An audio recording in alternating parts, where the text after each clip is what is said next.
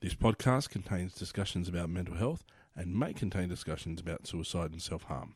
If you or somebody that you know is experiencing distress or is in immediate danger, dial 000 or call Lifeline on 131114 or Beyond Blue on 1300 22 4636. Also, if you believe that someone you love is experiencing a mental health issue, please encourage them to go and talk to their GP as soon as possible. Thanks very much for listening. You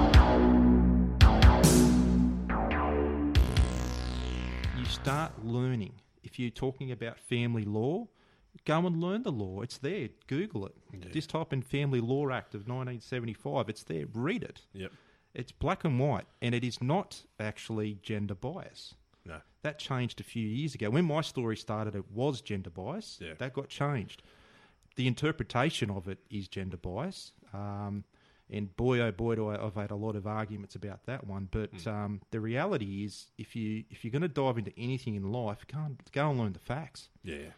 Is the only advice I'll ever give anyone, because the steps that I took to get through what I went through isn't what you need to do. Yeah. Your situation's going to be a little bit different.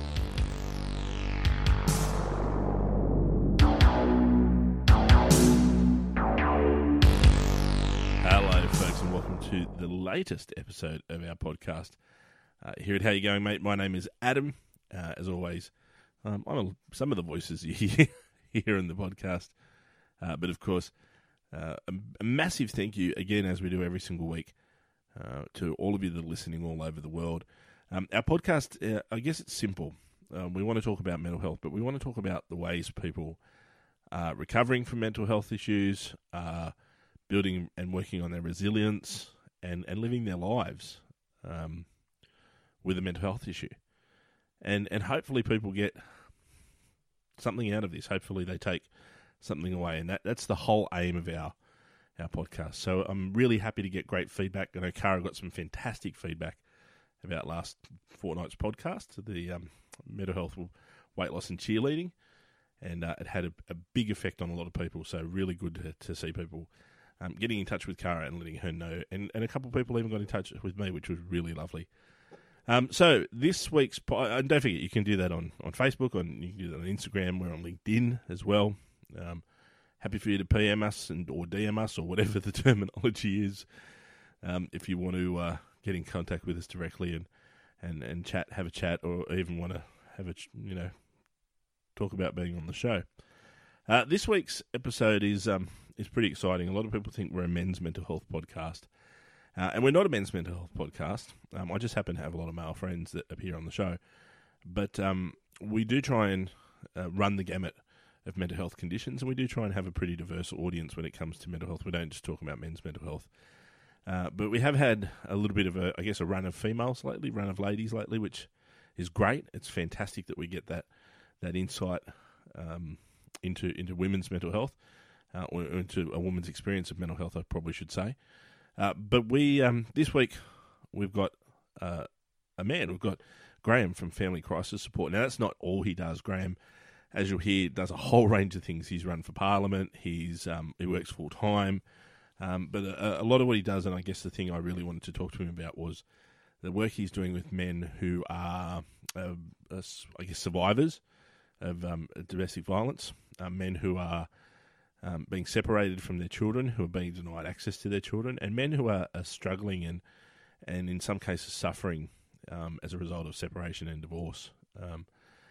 I think there's a lot of attention given to females experiencing this problem, women experiencing this problem, and absolutely that should be happening. There's no denying that.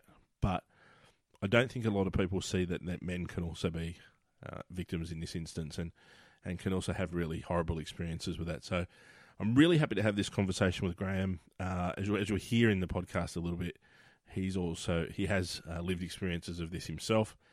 As do I. It's something that's really close to my heart. It's something that is, of course, part of my mental health story, separation and divorce and access to children. So this one was a really good one. This was a personal one for me, and I was really happy to have this conversation with Graham and really happy to be able to talk to him about about marriage, about mental health. And I don't know that we had a lot of a conversation. A little bit, he touched on. You hear a little bit about his community service background, but more importantly, we got a good chance to have a bit of a chat about the footy afterwards, which is always good in my book.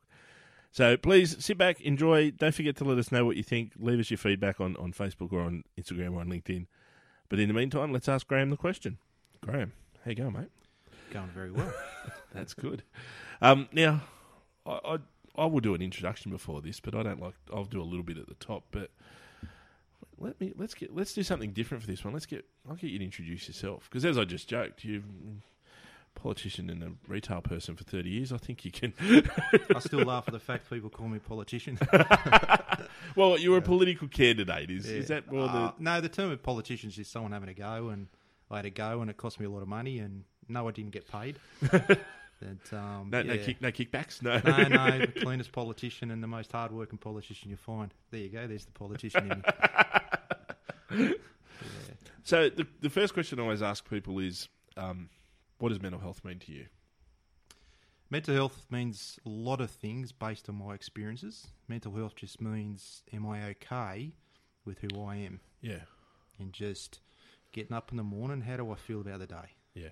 That's what mental health means to me, but more so people around me. Yeah. And who are, people that I consider part of my life. Whether it's 5 minutes in a week or, people I live with. Mm-hmm. That's my mental health. Okay. We talked a bit off air about your experiences, and as I said to you, the purpose of this isn't about getting people to relive those horrible experiences. It's very much about how we came back from those. But your focus is in very firmly around men's mental health. Yep. And working with men. Tell us a little bit about that and where that came from. Look, I think history's got to be, talked about a little bit, and I might just go over it quickly. So I'm one of 6 kids, Catholic family, Western Sydney. Yep. Grew up in a place called Old Toongabbie. Yep. Went to school at Greystanes. Yep. Catholic school. 5 boys, 1 girl. Mum, dad. Dad's family Scottish, mum's Irish. Yeah, I was going to say Irish Catholic. That's a bit there somewhere. Yeah. So McFarlane Scottish, mum's McCormick. So that's the Smith of the Irish. Yep. Also run the one of the guys that runs the McCormick family reunion. We're in 3 continents. So, and I think what the message there is, on just before my 13th birthday, Dad passed away. No. And Dad was a very community orientated person. Mm. And for us, we didn't know any different. That was just Dad. We didn't know life any different to what it was. And I think his funeral was probably a stamp on our life, because there would have been standing room only, 600 plus people inside a church in Wentworthville. Mm. There was people outside. Myself and my brother was in the Army Cadets. There was over 200 cadets outside doing, watching the hearse go past at standing attention, saluting. Massive community. And Dad was involved to a lot of things. So he was the president of the cricket club. Mm. Dad was also the region, the ARL at the time for New South Wales Rugby League. He was the referee. Yep. So we grew up with people wanting to be referees in rugby league coming to our house, and we'd sit around the table watching these men learn how to be referees. Mm. So my brothers and I probably would know the game better than most, just because we've been taught by the leaders. We all played rugby league for our local school ever since the age of 6 or 10. Mum made us play tennis because that was her thing instead of the cricket. So in summer we'd be playing cricket from 6 o'clock in the morning. So tennis 6 o'clock in the morning, get home for breakfast, and then cricket all day Saturday. Dad was the St Vincent de Paul volunteer. I grew up doing house drop-offs for food. I don't know anything different. You know, I was Dad's second person as we're dropping off food to people in need. We would live in back of St Vincent de Paul building while Dad was doing furniture runs to people in need, and we'd be in the big warehouse. So, a big important part of our life. And then within minutes, heart attack, gone. Mum by herself, 6 kids, and I was the second oldest at 13, so it was a massive change in our life. So it's important to bring that up. So my brothers and I pretty much didn't have a childhood after that. We were quite poor. Been working since I was probably 13. Went to school, did my HSC, but was probably working from the age of 16 every Thursday, Saturday, Sunday. Yeah. And thought the right path of getting a wife and having kids and all that was the Catholic way. Yeah. And unfortunately, after a 10-year relationship, my marriage fell apart. Yeah. It was quite public experience. Yeah. And that's when my journey started. Yeah. Yeah, and this, look, it's as I said to you off air, it's an overwhelming story. Like, so many men that you meet. And I talk about those, that marriage separations and divorces are the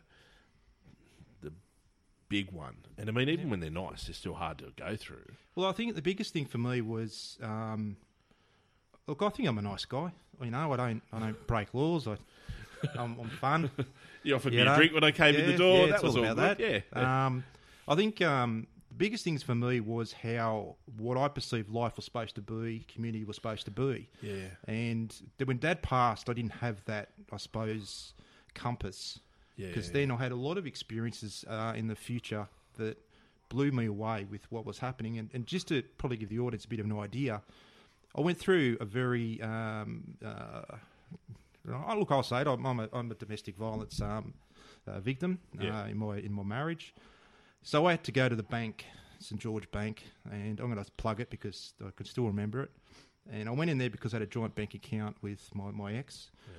She was ripping me dry, and I needed to close the account and start from scratch. Yeah. One of the things you learn. And I went into Borkham Hills, away from my bank because I was so embarrassed. Wentworth Hill, and went to the Borkham Hills, and I almost died. I walked in, and there was only women behind the counters, which I didn't think much about it until after what happened. And I walked up. It was my turn. What do you want to do? I want to close that account down. Sure. Types on the computer. Oh, it's a joint bank account. I said, yes, it is. And she goes, well, unless the other person's here, you can't close it, whatever the technical term was. And I said, well, I need to close it because it's hurting me. You can see the funds coming out of the account. Every time I get paid, I'm losing my money. Yeah. And she said, well, why can't the other person be here? And she kept pushing the agenda. And I said, listen, I'm getting divorced. It's my ex-wife. And you should have seen her face. This lady's face looked at me in a particular way. And it was that embarrassing. And maybe I probably absorbed a bit much than what it was. Yeah. But the taboo of divorce, particularly back then, was all about the man doing the wrong thing. Yeah. And the irony of my experience, and the lady didn't know, but just a natural reaction to... you're a controlling husband that's trying to cut the ex-wife. Yeah, chauvinistic pig, and, and I worked and she didn't. Like, all that would have been going through her mind, but what she didn't know was the circumstances. And from that day onwards, life changed. I didn't have who I thought were good friends. People I'd grown up with my whole life had disappeared. I had some siblings who probably... I actually had an experience with my older brother only last month. Went and saw him in Canberra. He works in Canberra. And through just a simple conversation, he just stopped and looked me in the eyes and went, what? He'd learnt something about what my life was like in that transition, and he wasn't aware of it. That's my brother. Mm-hmm. And I walked away from that conversation just knowing, well, I'm going to give him the benefit of the doubt because he doesn't know my story. Now, whether he should have, could have, would have, doesn't matter. The fact is he doesn't know. And just an interesting moment. That domestic violence thing is something that really interests me. Certainly, part of my experience, my first marriage, it was certainly I'd say emotional domestic violence. Control and manipulation, really, at the end of the day. But I think when we talk about mental health, we talk about stigma. Yep. And I think, the reaction from people is, as you said, in that situation with that woman, where she automatically thinks you're the bad guy. If you had said, look, I'm a victim of domestic violence, I think the reaction for the most part is, but you're a bloke. So that moment in my life, it was required by my parents at the time, my mum and my stepfather, wanted to help. didn't know how to help. So we got involved with the police. Probably the worst thing I probably did, because that was the next step. Was I've gone to who I thought were the community's, and that's why they're called the police, I suppose. The people are supposed to protect us from crime, and to be told by the sergeant, you're a bloke. Yeah. I'm pushing, at the time, I was pushing probably 120 kilos. The extra 60 kilos, you can handle yourself. What are you talking about? But I won't go into the specifics of what the event was, but it's enough for, if it was the other way around, I would have been in jail. That's the reality of it. So nobody wanted to help me out. So, and then you had Child Support Agency, and then you had the Department of Child Services, and then you had the inability for me to see my kids. I didn't have a relationship with my son, who lives with me 100% today, and he's just quietly out the back there. I didn't have a relationship with him, unfortunately, because he would have been 1.5 when this all happened, until he was about 6 years old. I missed that first part of his life. And that's like... And my best mate in the world at that moment of time was my 5-year-old daughter. And I spent so much time with my daughter before all this had happened. Mondays were my day. I was at retail, and Monday was my day off, and it was just myself and the daughter. And a beautiful relationship, and then all of a sudden you don't have it. It's gone. It's taken away. Get over it. You're a big boy, and the best interest of the children is to be with the mother. And the sad story is, and my children have seen, after the fact, more domestic violence, alcoholism, drugs, police, child's agency outside of my care that I'm unaware of, and I'm only learning about now. They've slept in cars. They've been thrown out of a house. All this stuff you just think you'd see it in a movie. When I was in my own place, sitting there missing my kids. Perfectly capable, perfectly willing. And look, proof is in the pudding. 3 years ago, a bit over 3 years ago now, my daughter pretty much said, Mum, that's it. My son he's 17 now, so he would have been just before he's 14, just said, Mum, that's it. You're just not doing the right thing by us. Dad's over there. Dad's a great dad. I want to live with Dad. And the kids haven't looked back. We live in this beautiful house. There's 3 people. My daughter's 22 now, and we're actually on the lease together. Like, I couldn't want a better life than I have now. But unfortunately, I've had to weather that storm. Had to go through a couple of shitty periods to get to that point. Oh, look, I think I'm a magnet. I think I'm just a magnet for crap. But, you got it written across your forehead. I can see it now, actually. The tattoo. Like, I've got the makeup on top.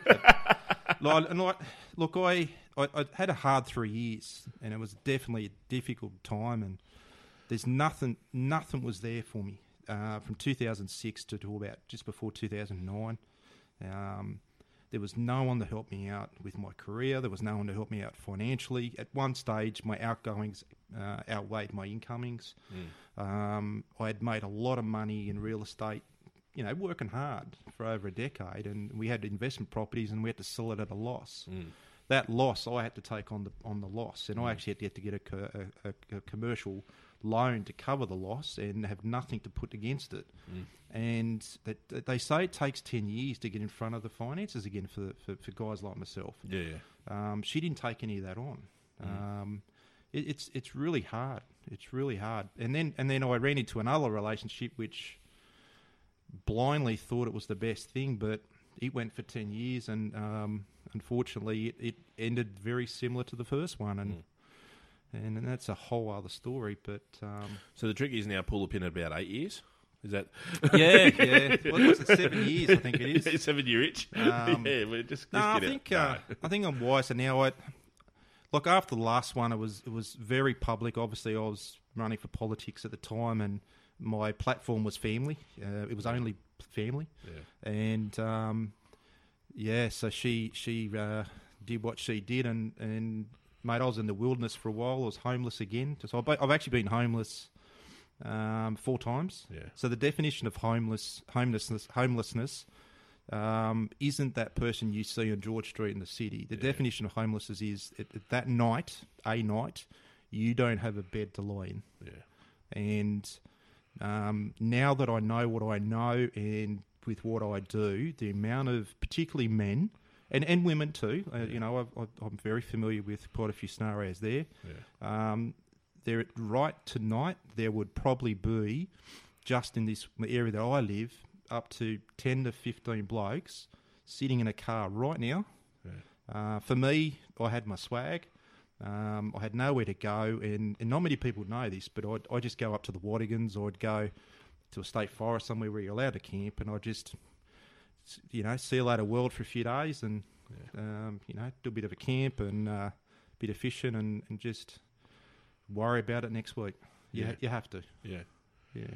Yeah, it's really interesting, isn't it? We do a bit of work around homelessness in our organisation that I work for, and it opened my eyes, because I did have that. I did have that vision of, as you say, the bloke on George Street or the bloke at Belmore Park near Central Station there, where they're just, they're living rough and all that sort of stuff. But, you don't think about the mum with the little kids. No. You don't think about the dad camping in a forest. Well, the other one was children. And I want to talk about this because, obviously, I fought hard for my own kids. My last partner, her daughter went missing on the streets. And we found her 9 weeks later. Yeah. Now, because we're not a rich family, because we lived in the Blacktown Local Area Command, no one give a shit. Yeah. And she was missing for 24 hours, then 48 hours. There was no Amber Alert. There was no radio station helping it, and I wasn't actually living with my partner at the time because we'd had a split. But she come running, and so I went to my local member. Didn't want to know me. Went to the current sitting member. Here we go. Here's the politics. This is why I started. Went to the federal member office, and she never responded to any of my emails. I went to the local police station. How old is she? She's about to turn 14. And the facts are, in Blacktown to Penrith, in any week there's up to 2,000 transient kids between the age of 12 up to 16. Now, 12-year-olds, it used to be back in our day, if you're 16 and missing, cops are in the cars looking for you because population wasn't as big. Yeah. These days, the 13 and 12-year-olds and younger, the police have a lot of work with these kids. Yeah. And now, when I say transient, I didn't say homelessness. I said transient. Yeah. So what that means is people who have run away from home, or maybe they've been away from home and the parents don't know. There's a bit of that. And they actually move like a swarm. And you'll see them. I can show you right now where they are at Parramatta or on Blacktown. And you'd walk in there. So I think it's Thursday they do the soup kitchen at Blacktown. Go and have a look at the people in that crowd there. And predominantly some of them are quite young people. It's this crowd. This particular kid was, had enough of, parents, and her dad had been not very supportive. He'd moved interstate. Life was great on the run, is the way they look at it. And even when we did find her, she come back home. She wanted to bring 6 people with her so they can shower and use our washing machine, and it was just a very flamboyant life. Yeah, and almost like that, like Huckleberry Finn kind of, on the run and having adventures. And there's a lot of them, and it's really sad. And when I learned stories later on that she was going through Seven Hill Station, picking up cigarette butts off the ground and putting it together, your life you just go wow. But where I really got disappointed was there was no community for it. So I ran my own Facebook campaign. I got up to 50,000 people reacting to it, and that's where I really got active with Facebook. I'm very active with Facebook. And I actually had a drug dealer let me know where she was. I actually had the address, and I didn't want to go to the particular place, obviously, because of how it was explained. So I went to the police, and the police didn't want to help me. And then the police station actually said, Blacktown, it's not in our command. You'll have to talk to Mount Druitt because it's their responsibility. It was just ridiculous. Yeah. But what happened was that I got 2 really good mates. One's a detective at the head office of police, and another good mate, he's just on, he's doing all right. He's a bit more than general duties down at Cogra. They were listening to me on Facebook. They were hearing my posts. And both of them, funny enough, the same day called me and just said, mate, how you going? And I spilled the beans. And they actually went to their commanders and asked for permission to look at the event. So everything that happens with police is what do you call it, a CRM, it's created an event number, and they had a look at the event, and they couldn't believe nobody was managing the event. So even with their interaction, the police station didn't respond. And I thought, I've got to try something else. I actually one night emailed maybe 50, and no word of lie, 50 personalities, radio stations, police, everyone. And also, you wouldn't believe it, the only person that responded was a politician, and not in my area. And I'll give him a plug, and not many people might know him, but Mr. Connolly out at Riverstone, state member, just happens to be a great parent himself, big kids, worked within schools. Within the next morning, so I would have sent that maybe midnight. So they've woken up, gone to work, seen my email. They basically wrote to the Minister of Police and handed the letter in Parliament the next day for me. And that's when stuff started to roll. Yeah. And then I started to realise the importance of Parliament and the Minister going to the Chief of Police, and it was only then that I started getting action. So if you want to know why I sort of started in politics, I've got the mental health and men and stuff, but that was a game changer. So for you, it was just about recognising how much change you could affect at that level.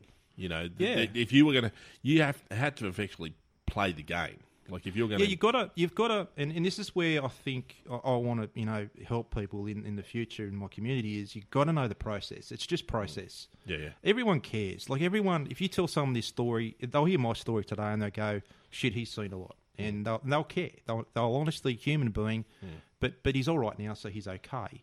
But when it comes to the crunch, you jump in front of a crisis of some sort.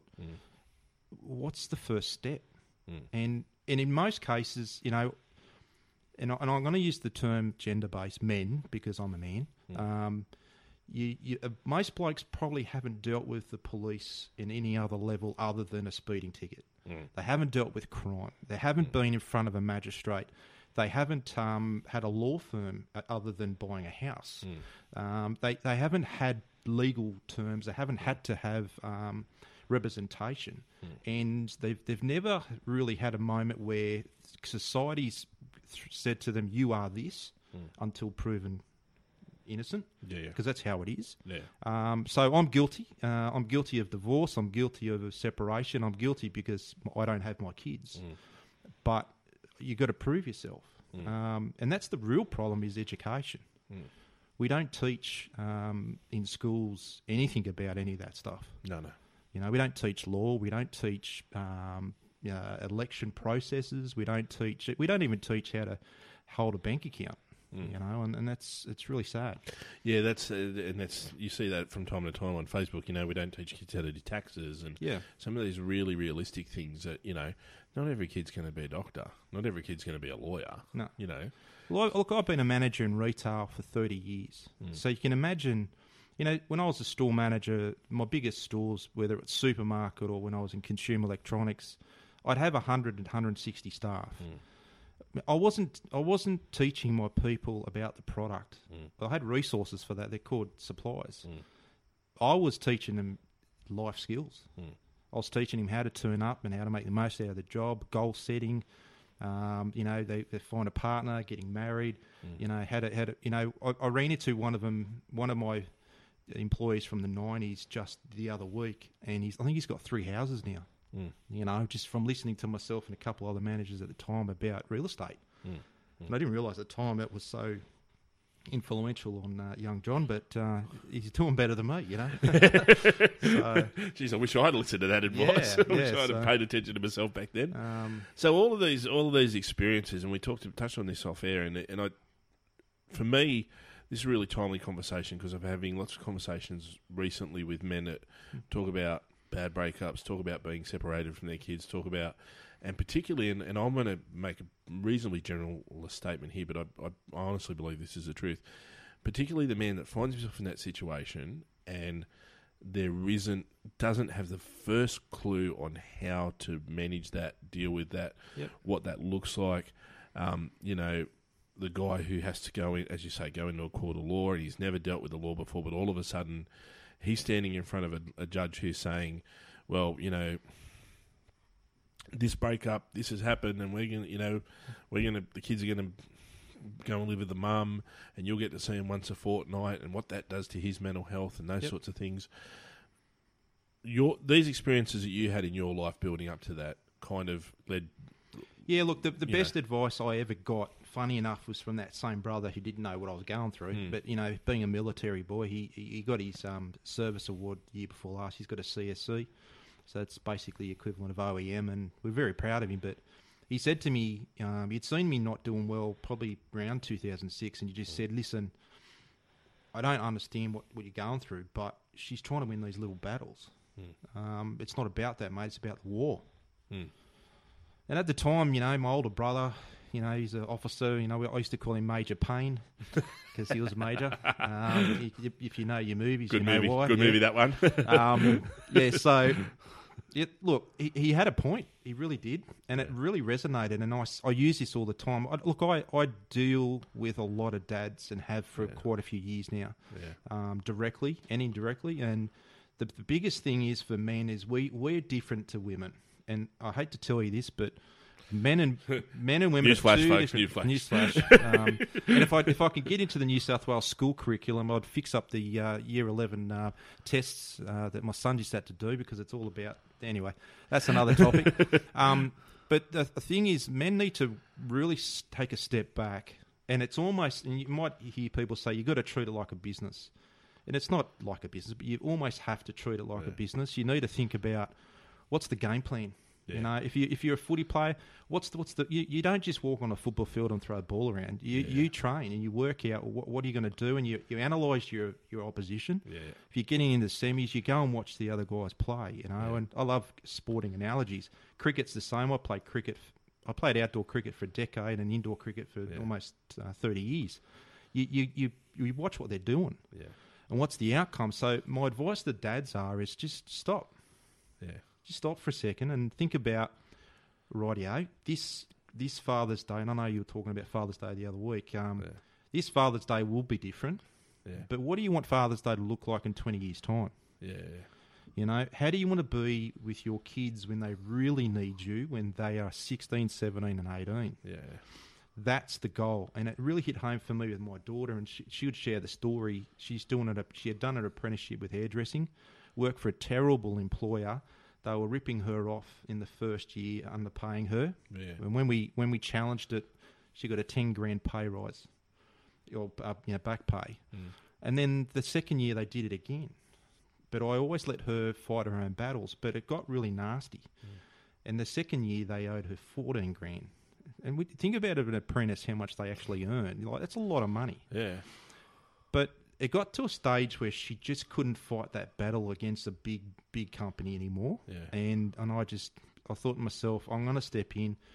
And it was at Parramatta Westfields, and I just rocked up one afternoon, and I could see her working away with all her colleagues. Yeah. And I walk in, and her face she goes, "Oh shit, Dad's here."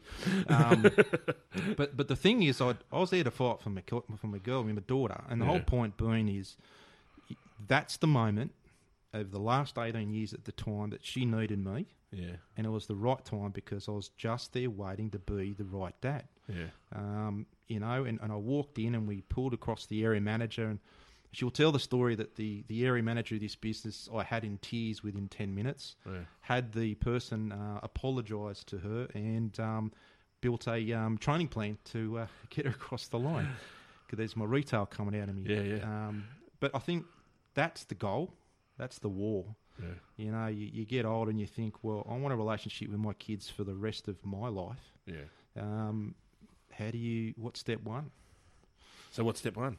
Step one is, first and foremost, is talk to someone. Yeah. Now, this is the other bit of advice I also give is everyone around you loves you. Yeah. And they want to help you. Parents want to be there for you like I do my kids. Yeah. Doesn't mean they're right. Yeah. It doesn't mean they actually know the answer, but they want to. Yeah, and don't run on someone's advice. Yeah. So if someone says, watch out for that legal issue, you don't go and see a mechanic. Yeah. Go and see a lawyer. Yeah. Watch out for that financial issue. Right? Don't go see the doctor. You go and see an accountant. You start learning. If you're talking about family law, go and learn the law. It's there. Google it. Yeah. Just type in Family Law Act of 1975. It's there. Read it. Yep. It's black and white, and it is not actually gender bias. No. That changed a few years ago. When my story started, it was gender bias. Yeah. That got changed. The interpretation of it is gender bias. And boy, oh boy, do I've had a lot of arguments about that one. But the reality is, if you're going to dive into anything in life, go and learn the facts. Yeah. Is the only advice I'll ever give anyone, because the steps that I took to get through what I went through isn't what you need to do. Yeah. Your situation's going to be a little bit different. Yeah. You didn't have my ex. You've got your own ex. You know? She might be very well similar to my ex. Yeah, come from the same mould. Actually, it might be your ex. You never know. Is your ex name Bernadette? No. And I think what we do, and look, I just full disclosure, I work quite closely with another group on Facebook. There's actually two groups in the Hills District. They actually compete against each other. Hills District Dads is a group of guys. There's eight admins there, and the group has 80% interaction from 5,100 members. Wow. And they get sponsored by Facebook. They get sponsored by Castle Hill RSL, awesome business. Mm-hmm. And we do monthly catch-ups. So it has no agenda, where we get sponsored by the Hills Shire. They give us a room over there at council, and Facebook pays for the nibblies, and we rock up, all walks of life. Could be 8 guys there one time. The biggest room I think they've had is 40 men at one night. Yeah. And basically, sometimes it's just talking about finances. Sometimes someone needs a hand with their business. Sometimes it's a plumbing issue. And it's amazing how a bunch of blokes can just walk into a room and just talk. You know, it's a room, 4 walls, nothing gets spoken outside of the room. Once a month. If you've got an issue, rock up. It's been fantastic. And on top of that, we before COVID, we were doing once a month brisket and beers up at Castle Hill RSL, which is sponsored by Castle Hill RSL. And we had a Christmas party. We think it was 87 or 90 blokes turn up for a Christmas party. It was billiard table, band was playing. Like, it's just everyone's busy, and everyone has family and kids and beautiful wife and all that stuff. But what about me? And it gives guys just the ability to go to something formal. No disrespect to their partners, but they need their own time. Yeah. And just sit in a room and we're blokes. As I said to you off here, to me, the connection part of it is so important. Yeah. And what's in my head as you're talking about that is, potentially let's say there's 80 men. Potentially there's 40 men in that room that are dealing with what we were talking about before. Marriage breakup, feeling alone, feeling like I'm the only one, possibly some domestic violence stuff. I can't admit that to anyone. But when that man stands in a room and has someone else say, "This is my story," he sits there and goes, "I'm not alone." Yeah, and what we've done is we've created a comfort zone. So people get known.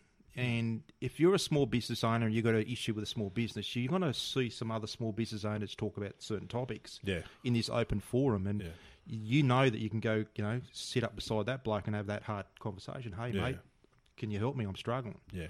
I happen to be one of many, but I happen to be the guy you go to if you get separation or you get turfed out of the house or you're homeless or definitely we've got a family law night coming up. Yeah. So I've got a mate of mine who's a family solicitor. Yeah. And the RSL's given us a room and very simple environment. It's specific.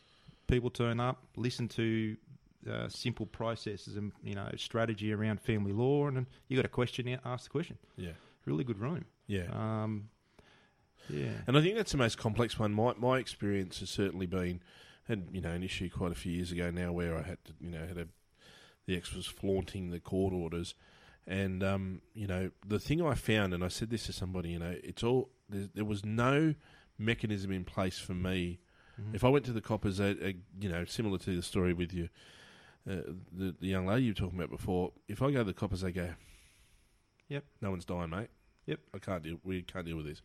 Although it's a federal issue because it's a court order, you know. If I hear one more time a New South Wales police officer say to a man, mate, deal with the family courts on Monday, you know, and people go, oh yeah, well, Graham, come on.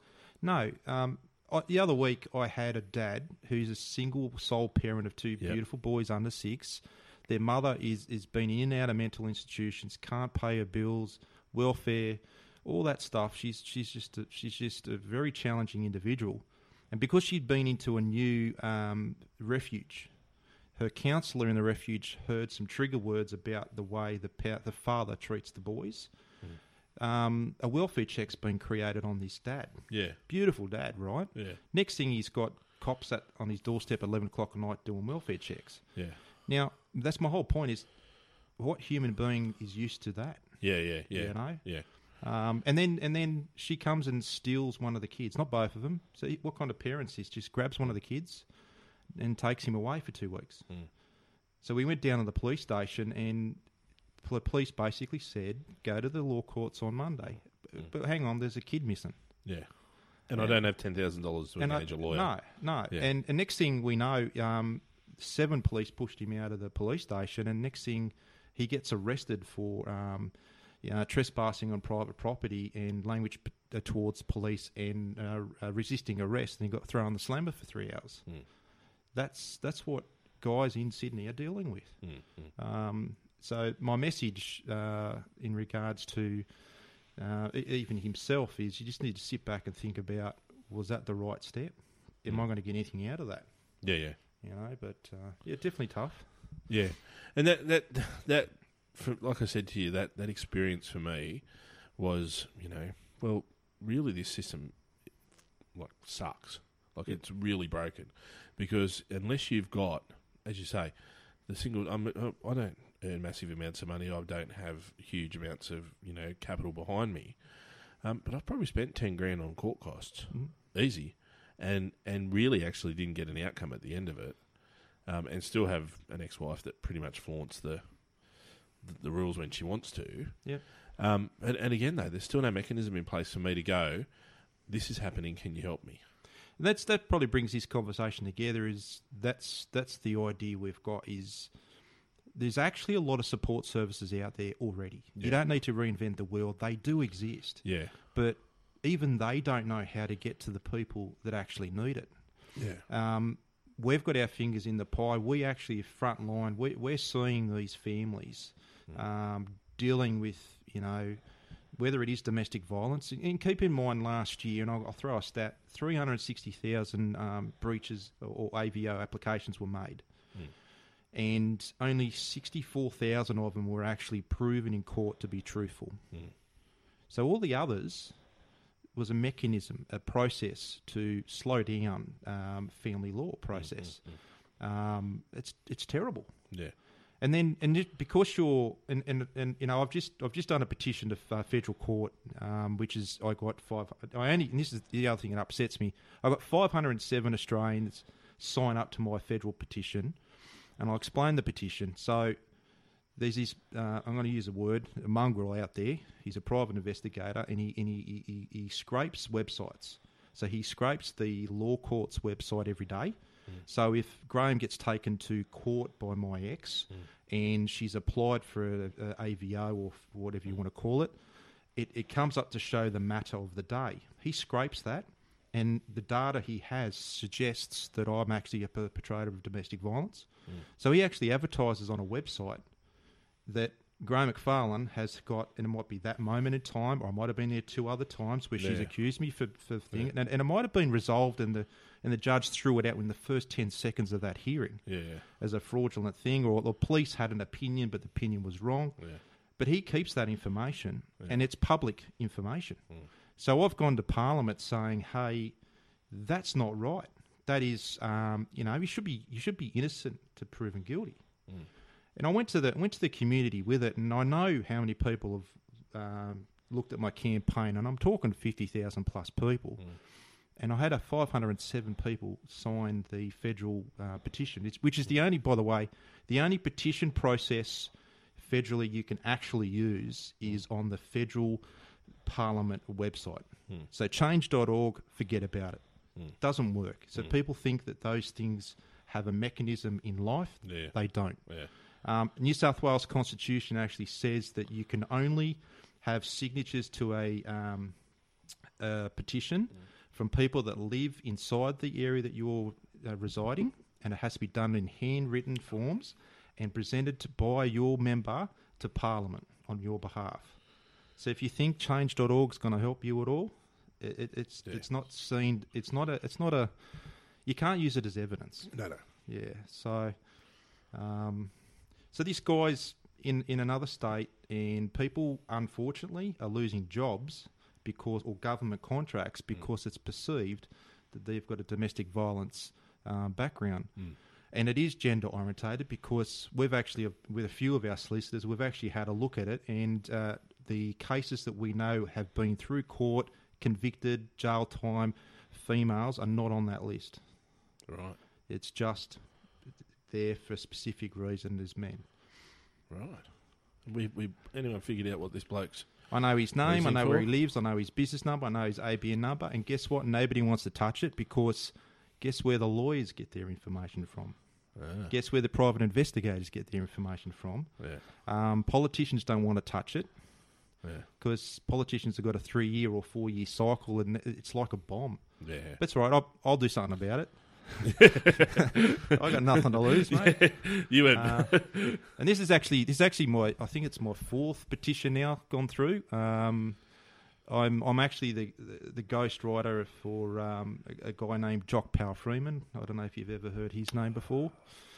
So Sounds Jock was familiar. he was the young fella from the Northern Beaches that got stuck in Bulgaria, and he was trying to help 2 gypsy guys. Yes. And through the kerfuffle between him, the 2 gypsy guys he was helping, and I think it was 8 or 10 hooligans. That's right. One of them died, and Jock was convicted for murder. And he's done 12 years. He's still stuck over there, and I actually do talk to him online now. He didn't know I existed till about a year ago. Yeah. And I've petitioned government, but the Australian government doesn't have any dealings with Bulgaria, unfortunately. Yeah. But yeah, it's I'm all about start the noise, Yeah. keep shaking the tree, Yeah. and something good will come from it. Yeah. Now, coming back to what you were saying before about the services and supports are out there, really, I guess what I took from our conversation earlier was that part of your role is being the connector between, so the guy that comes and says, what do I do? Yep. And saying to this guy, well, okay, there's this, and this. Start there. So and yeah, so I think I look back myself, and look, it's not just me. I got colleagues that help out. We're all volunteers. Yeah. I've got a day job. This is what I say to everyone. I've got a day job. This is what I do when I'm not at work. Yeah. We've all remember that moment when there was nothing there for us. And every night I think about it. What if, when I was having that lonely moment, I was on the liquor by myself, I hadn't seen anyone outside of work for weeks. No one had called me. Everyone still loves me. I was very, I'm a very, how would you say it politely? I get along with a lot of people. I've got a big network of people just because that's just who I am. But when I was falling over, when I needed people, there was no one. Yeah. And what was the trigger and what could have been a solution? And I think about 2017, 2018, I started questioning, okay, my story's almost over. My kids are getting older. Don't really care about women anymore because they've been nothing but grief. But keep in mind, I've got a fantastic partner today. If she's listening to this. Listening. And then, look, without saying too much about her, everyone in my life adores her, and I hope she's listening to that. I think what I started to do was question where, if I think back to my dad and what he used to do in the community, Dad's best mate was the bishop, that's who these guys were, and where's the missing link? And so I'm a family law advocate. I'm going to say that proudly, and I actually stood outside Parramatta Law Courts many times. Right. So I was a poor bugger standing in the sun, had a little sign beside me. I was with a group that I thought was the solution to all of this stuff. but it wasn't about the group. It was me, a person standing there. And I tell you, it's so humbling when people are walking into this place. They actually think they're going to court and everything's going to be solved that day. Yeah, no. But what they don't realise is this is just day one of 4 years, or day one of 10 years, or this is the first $2,000 they're going to spend before they spend $60,000, you know? Yeah. And when they walk out, I'm seeing grown men cry. Yeah. Parents, new partners crying. It's not about just men. It's about the whole family and nucleus not being able to see those kids. Yeah. It's just it's horrifying. grandparents, it's aunties and uncles. Yeah. It's, you know, my experience, and similar to yours, I'm assuming, you know, is having to plan family get-togethers around when I have the kids. Yep. You know, because I can't go to the ex and go, oh, look, Dad's up on Saturday. No, that doesn't work. You do it when... And it's nothing worse as that parent, and this is what I really struggled with, is I come from a very big family. Yeah. You know, and even my stepfather's family is bigger than my family. I think it's just Irish didn't have TVs. Yeah. And you'd go to a family gig, and if it wasn't your week with the kids, you'd rock up by yourself. Yeah. And nothing cut more than seeing your beautiful brothers and sisters and their kids, and having a good time with their children and your aunties, and everyone's in the mode of just being their normal people, normal life. Yeah. But you're not normal. Yeah. You're different because you don't have your kids. What conversation? And people actually stop talking to you because they don't know what to say. Yeah. Yeah. And that's the part of her. I've actually got a brother that lives, you would have just 400 metres from here, and he was one of those people who couldn't deal with my story. Yeah. And he was my best mate beforehand. And yeah. The reality is, people sometimes, I don't know how to put it into words, is they're not being mean. Yeah. They're not being disrespectful. Yeah. They themselves don't know how to have a conversation. And that point took me 15 years to understand. What you said before actually resonates with me, and I went there as well when you said it, was they love you, but they don't know how to help you. No. And they don't know how to... I always use the analogy of physical health and mental health as well, right? I love watching Dr. Pimple Popper, right? Love that shit. Love the things coming out. Yep. My wife can't stand looking at it. Gross. And hates it. Like, I got a 6-year-old. My 6-year-old daughter loves it as well. Sit there and watch it. I think it's the same with the mental health conversation. Yep. We can have that conversation because we've been there and we're, no problem at all. Someone else, I can't deal with this. I can't manage it. I can't cope with it. It's too rough. It's too hard. It's gross. I can't do it. And it's like there'll be two types of people listening today just on this topic. The ones that have lived it and the ones that have lived around it. Mm. Now, my advice to the people that lived around it is don't analyse it. Mm. Just be there. Yeah. Look, I would have loved to have been at these family dues, and there was many of them. And I've got some uncles and aunties that I love to death, and they just don't get it. I don't want to talk about my kids. I don't want to talk about my ex. I don't want to talk about all that stuff. I want to talk about the football. I want to talk about challenges of work. I want to talk about normal stuff. I lost a really good mate because a lot of our conversation, he actually lived next door to Max, and a lot of our conversations were focused around what she was doing, and I couldn't keep doing it. Like, I could not keep having the conversation. And I don't blame those people because I personally... Look, they think they're helping. They think they're doing it. Look, I play this role. I think I do. I don't know. I think I play this role where people can just send me a quiet message and just say, "Hey, this is my situation. What's your thoughts?" And I'm big on responding to them. I think it's important you respond to them. But I think what I try to do very quickly is put solutions in play. I'll give you a visual, and then an outcome of what we do is. I had a dad who was living in the 5th bedroom in a house on a mattress, no furniture, and just a pillow and a doona, while his ex was in the main bedroom, living it all up. She was his accountant. He was running a business. He was driving a 1988 Ute. She was driving a brand new Lexus. She controlled this bloke financially. Yeah. And it wasn't until he saw something I had done online, which, this is why I fight, is... Within 24 hours, I was having a coffee with him at a coffee shop because that's what I do. I said, mate, just let's have a chat. And before I got there, I'd worked out what he actually needed, got into the community that we've got, put the word out, this is what we need, who can help with this, this, and this. One of them happened to be accommodation. The other one happened to be furniture. The other one happened to be food.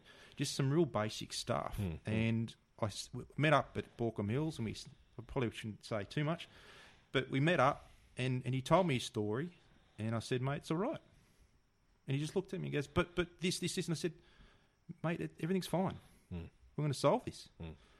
He goes, you can't go back to that room tonight. And he said, why not? Where am I going to go? And I said, because I've got another room for you. You're going to go sleep at this place for the next couple of weeks.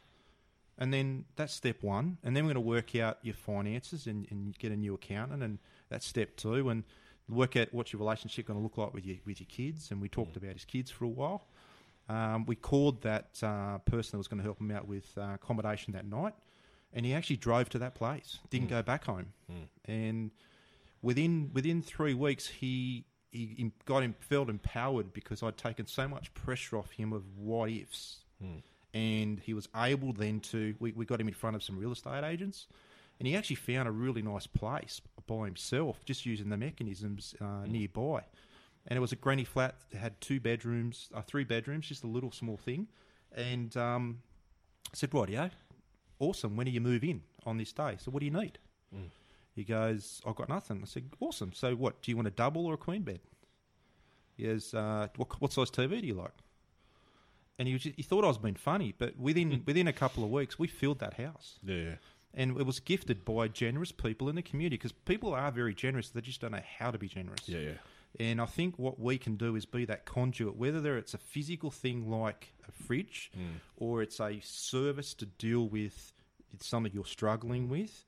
It doesn't have to be about separation and that. It could be just you're a bloke with anxiety, or you know, how do I actually go and see a psychologist? It's fantastic to go see a psychologist, but how do I start that? Well, government will pay for the first 6 sessions for free. Yeah, go and see your doctor. Just go and see your doctor, and if I can just get.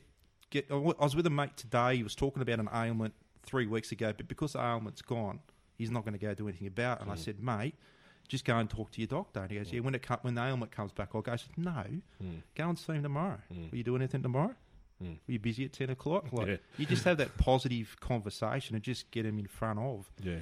What's funny though is, and I don't know how to go down this part is, I'm just Graham McFarlane. That's who I am. Yeah. Right. I've done all this stuff. I've had all these experiences, but I'm struggling to get a lot of cut through with people gifting, because I'm not an organisation. Yeah. I'm not a charity. No, I'm not a tax deduction. It's actually quite funny since COVID started that everyone was thinking domestic violence and all this and stats. And I was listening to radio, there's all these stats. No, there's been no statistics. Statistics are a year to 2 years old. How could you know how much has happened? But I've actually had multiple charities reach out to me as an individual saying, how can we help? But the problem they've got is I'm not an entity.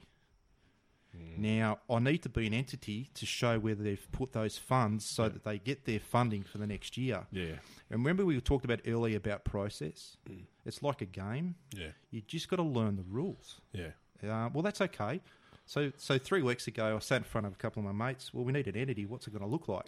My cousin's a wordsmith. He's trying to work out stuff. And I almost got it wrong. I almost called it dads, because I help a lot of dads. But I'm sick of this gender thing. So it's just family. Just family assistance. So we've got an entity now. Give me some stuff I can give to people. You know? If we go in the garage right now, mate, I've got 4 mattresses sitting there right now ready to go. 2 will go out next week. Yeah. It's just who we are. I always say to people, I similar story, I furnished a 2-bedroom unit simply by putting a thing on Facebook and saying, if you've got anything you're not using anymore, I'll take it. Lounges. A friend had just redone their whole lounge room, so I had a coffee table, a TV unit, a bookcase, but you're buffet and hutch. You're an outgoing guy, and that for you that would mean people are going to help me out if I ask them, right? Yeah. And people will. Yeah. But what I'm noticing is guys don't like to ask that question, right? Yeah. And that's just the reality. That's, and I'll tell you what, that's never going to change. No. So stop trying to change it. So in our in Hills District Dads, and also the other group, they do an anonymous post. So the admins have set it up so that I could be Johnny Smith, and I've got this issue, and I send a message off to the anonymous email address, and it keeps me anonymous. They grab my message and they put it up as a post as anonymous, and then the community responds to it. Yeah. It's been so successful. So these guys can get support without the community knowing they're the guy that needed that fridge, or they're the guy. I had a guy that needed a fridge the other week. He just needed a fridge because he sourced everything himself, but he was just sick of asking people for help. Yeah. Well, then I just got on. He's got a fridge. Someone else had a fridge, and I actually just got person A to go to person B, and he picked up the fridge. And I think that's the answer. You know, mate, it's connection. I'm convinced it's connection, and it is, like I said, you know, it is that the guy that goes, who the hell do I talk to? There's your group. You can put the message out there, and within an hour, the bloke's got a fridge, or you know, a bed, or a lounge, or somewhere for his kid to sleep. There's other services. This one will make you laugh. I had a dad who had child services, or whatever, fax, or whatever they call themselves now, come out and do a full investigation about him being a sole parent. Like, they were hell-bent trying to find something wrong with the guy. And the message I had for him is embrace it. They're coming to your house and they are looking for dust behind the TV, mate. This is how they are. But it's a process, and embrace it. So what actually happened is, because of his positive attitude. Now, this is a guy that has a 48-page family plan with his ex-wife. Plan's usually 15 pages. Yeah. Right? So he's a good guy. And this is all happening to him. And I just said, and he sort of came to the conclusion, I'm just going to embrace the experience. Next thing, the I don't know what they call themselves, the person from Fax comes out. Next thing, she's suggesting courses that he can do. Now, he's a young dad. He needs to learn how to be a dad. Like, we still need to learn how to be a dad. You don't just get the badge. No. And there's actually all these services out there that can help him. But these services don't know where these dads are. They actually don't know how to communicate with them.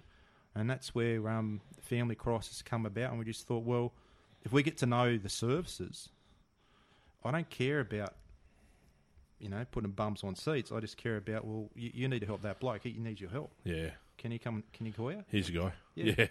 You need your KPI for this month? There he is. He's there. You know. Keeping it real simple. Yeah. Well, I had a dad the other day. I was down at Greystones coffee shop. I think my thing's coffee shops, by the way. Yeah, no. Yeah. Completely understandable. Can't be at the pub, you know. Pubs don't work because that's social. And just listening to him, and he's, you know, he's got a lot of challenges, and his ex moved interstate and all this sort of stuff. And I said, well, you just need some advice, mate. Yeah. You need an accountant, and you need a solicitor. Have you got one? No. I had one, but they took 20 grand. I got nothing out of it. Right, yeah, you just need a good one. He goes, yeah. I said, I'll get you a good one. Yeah. And that's it. Yeah, just navigating that minefield. Yep. So real quickly before we go, I want to touch on what you did to manage your mental health through that process. What worked for you? Which bit? Your breakups and you kind of coming back and getting back to the Graham that we see today. I think everybody knows who they are, is my theory in life. You know who you are. You know what makes you happy, and you know what you like to do. And it might be physical things like going for a fish or whatever.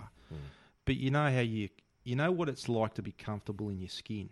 At some point of time in your life, you know what that's like. Well, if you're not in that place right now, make a decision to get back to it. And do the things that you need to do. And do the things you need to do. And I've done them. I've done everything I think I've needed to do, including being a politician, to jump out there and, you know, so that when I do lay my head down one day, mate, and I can just say to myself, I'm happy. Yeah. I've done everything I think I wanted to do. Yeah. So last question. You've had a bad day. You're feeling a bit shit. Mental health's not so great. What you go to? What's the thing you do to get yourself back up? I feel like it's going to be go to a coffee shop. Yeah. Coffee shop's a good one because there's nothing better than sitting back, drinking a coffee, and you don't have to engage with anyone. Yep. But there's people around you, and you can just watch the world go by. Yep. For me, it's nature. Yep. I was brought up camping. I travel a lot with work, and I go all over New South Wales. And if anyone's worried about not travelling overseas, do yourself a favour. Get out to the country in New South Wales. Yep. There's some beautiful places. And I've been on the road doing that for a good part of a couple of decades, and I still don't think I've seen everything. No. For me, is I'm having a bad day. I'm coming back from Orange. It's a 3 and a bit hour drive. I'll pull over at Mount Banks, my favourite place in the world, in the Blue Mountains between Lithgow and North Richmond. And there's a lookout there. And I tell you what, you just sit there and you just stop. No phone, nothing. Yep. And I just watch that sunset setting in, and you just go, "This is life. This is what it's all about." I think that's my place. Watching the sunset. Yeah. Now let's give the new entity a plug before we go. New entity, familycrisis.support. Yep. Why not? Look, there's about 6 charities attached to that already. So the idea being is just going forward, it's just going to be a platform to keep things simple. Yep. Ask a question, what is it you need?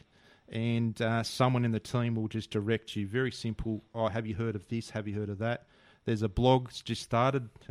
It's me. I've done 2. The idea of the blogs that used to be very topical. Quickly, you've got this issue. Go there. Yeah. All right. So if anyone wants, it's on Facebook. The web page is actually, I found a really cool web name, which is just familycrisis.support. So Google that. Google that. You can You'll find us. Thanks, mate. Thank you, my friend.